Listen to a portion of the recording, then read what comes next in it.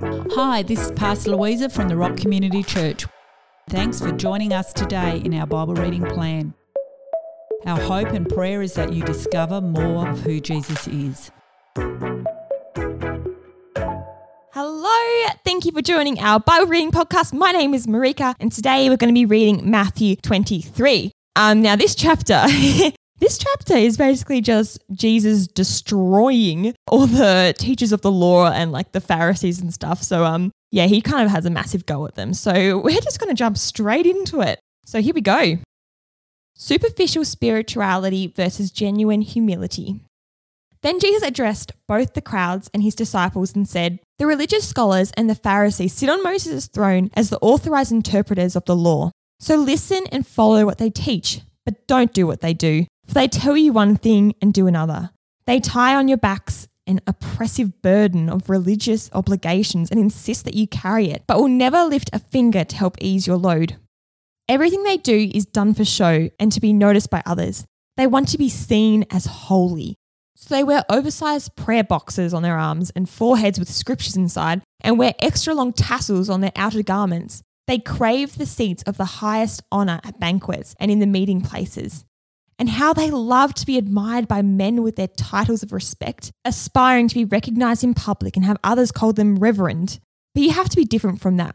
You are not to be called master, for you have only one master, and you are all brothers and sisters. And you are not to be addressed as father, for you have one Father who is in heaven. Nor are you to be addressed as teacher, for you have one teacher, the Anointed One. The greatest among you will be the one who always serves others from the heart. Remember this. If you have a lofty opinion of yourself and seek to be honored, you will be humbled. But if you have a modest opinion of yourself and choose to humble yourself, you will be honored." Jesus pronounces 7 woes.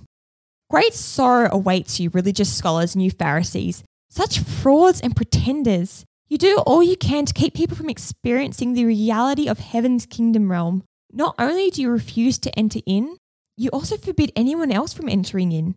Great sorrow awaits you, you religious scholars and you Pharisees, frauds and pretenders. For you eat up the widow's household with the ladle of your prayers. Because of this, you will receive a great judgment. Great sorrow awaits you, religious scholars, such frauds and pretenders.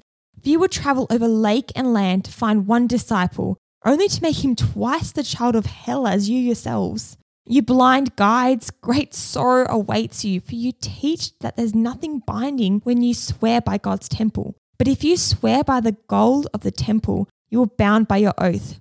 You are deceived in your blindness. Which is greater, the gold or the temple that makes the gold sacred? And you say that whoever takes an oath by swearing by the altar, it is nothing.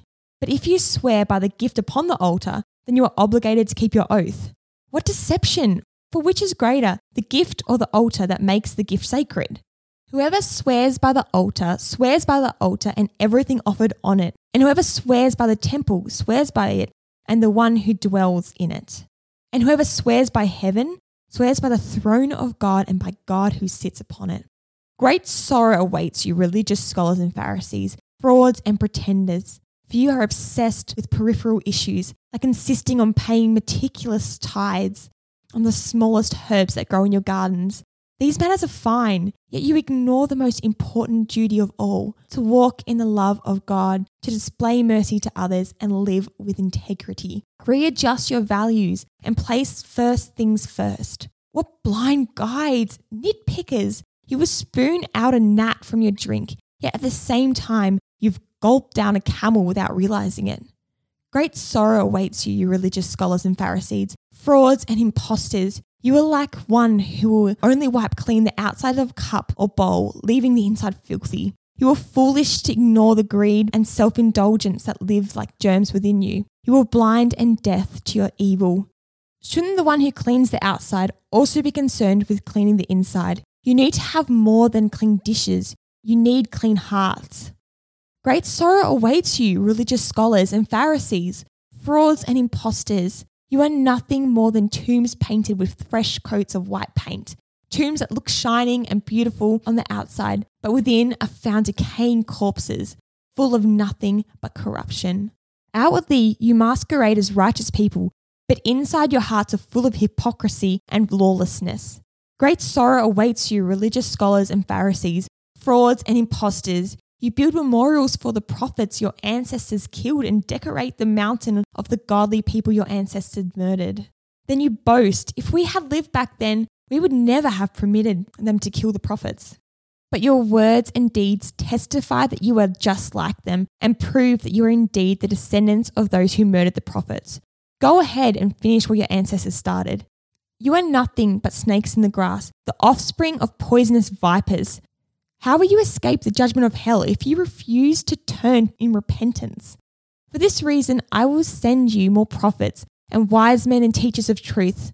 Some you will crucify and some you will beat mercilessly with whips in your meeting houses, abusing and persecuting them from city to city. As your penalty, you will be held responsible for the righteous blood spilt and the murders of every godly person throughout your history, from the blood of the righteous Abel to the blood of Zechariah, son of Jehoiada, whom you killed as he stood in the temple between the brazen altar and the holy place. I tell you the truth, the judgment of all these things will fall upon this generation. Jesus prophesies judgment coming to Jerusalem. O Jerusalem, Jerusalem, you are the city that murders your prophets. You are the city that stones the very messengers who were sent to deliver you. So many times I have longed to gather a wayward people as a hen gathers her chicks under her wings. But you were too stubborn to let me. And now it is too late, since your city will be left in ruins. For you will not see me again until you are able to say, we welcome the one who comes to us in the name of the Lord. All right, that's chapter 23 done and dusted. Why don't you take a moment to talk to the Holy Spirit and ask him to speak to you about this chapter? I know for myself, I was challenged by how the Pharisees forgot the most important things. Jesus was telling them to readjust their priorities and their values. And I often make the less important things in life the most important things, and I ignore God. So today, I want to focus on walking in God's love and showing mercy to others and living with integrity. So I'm just going to pray. Jesus, we thank you and we ask you for your help.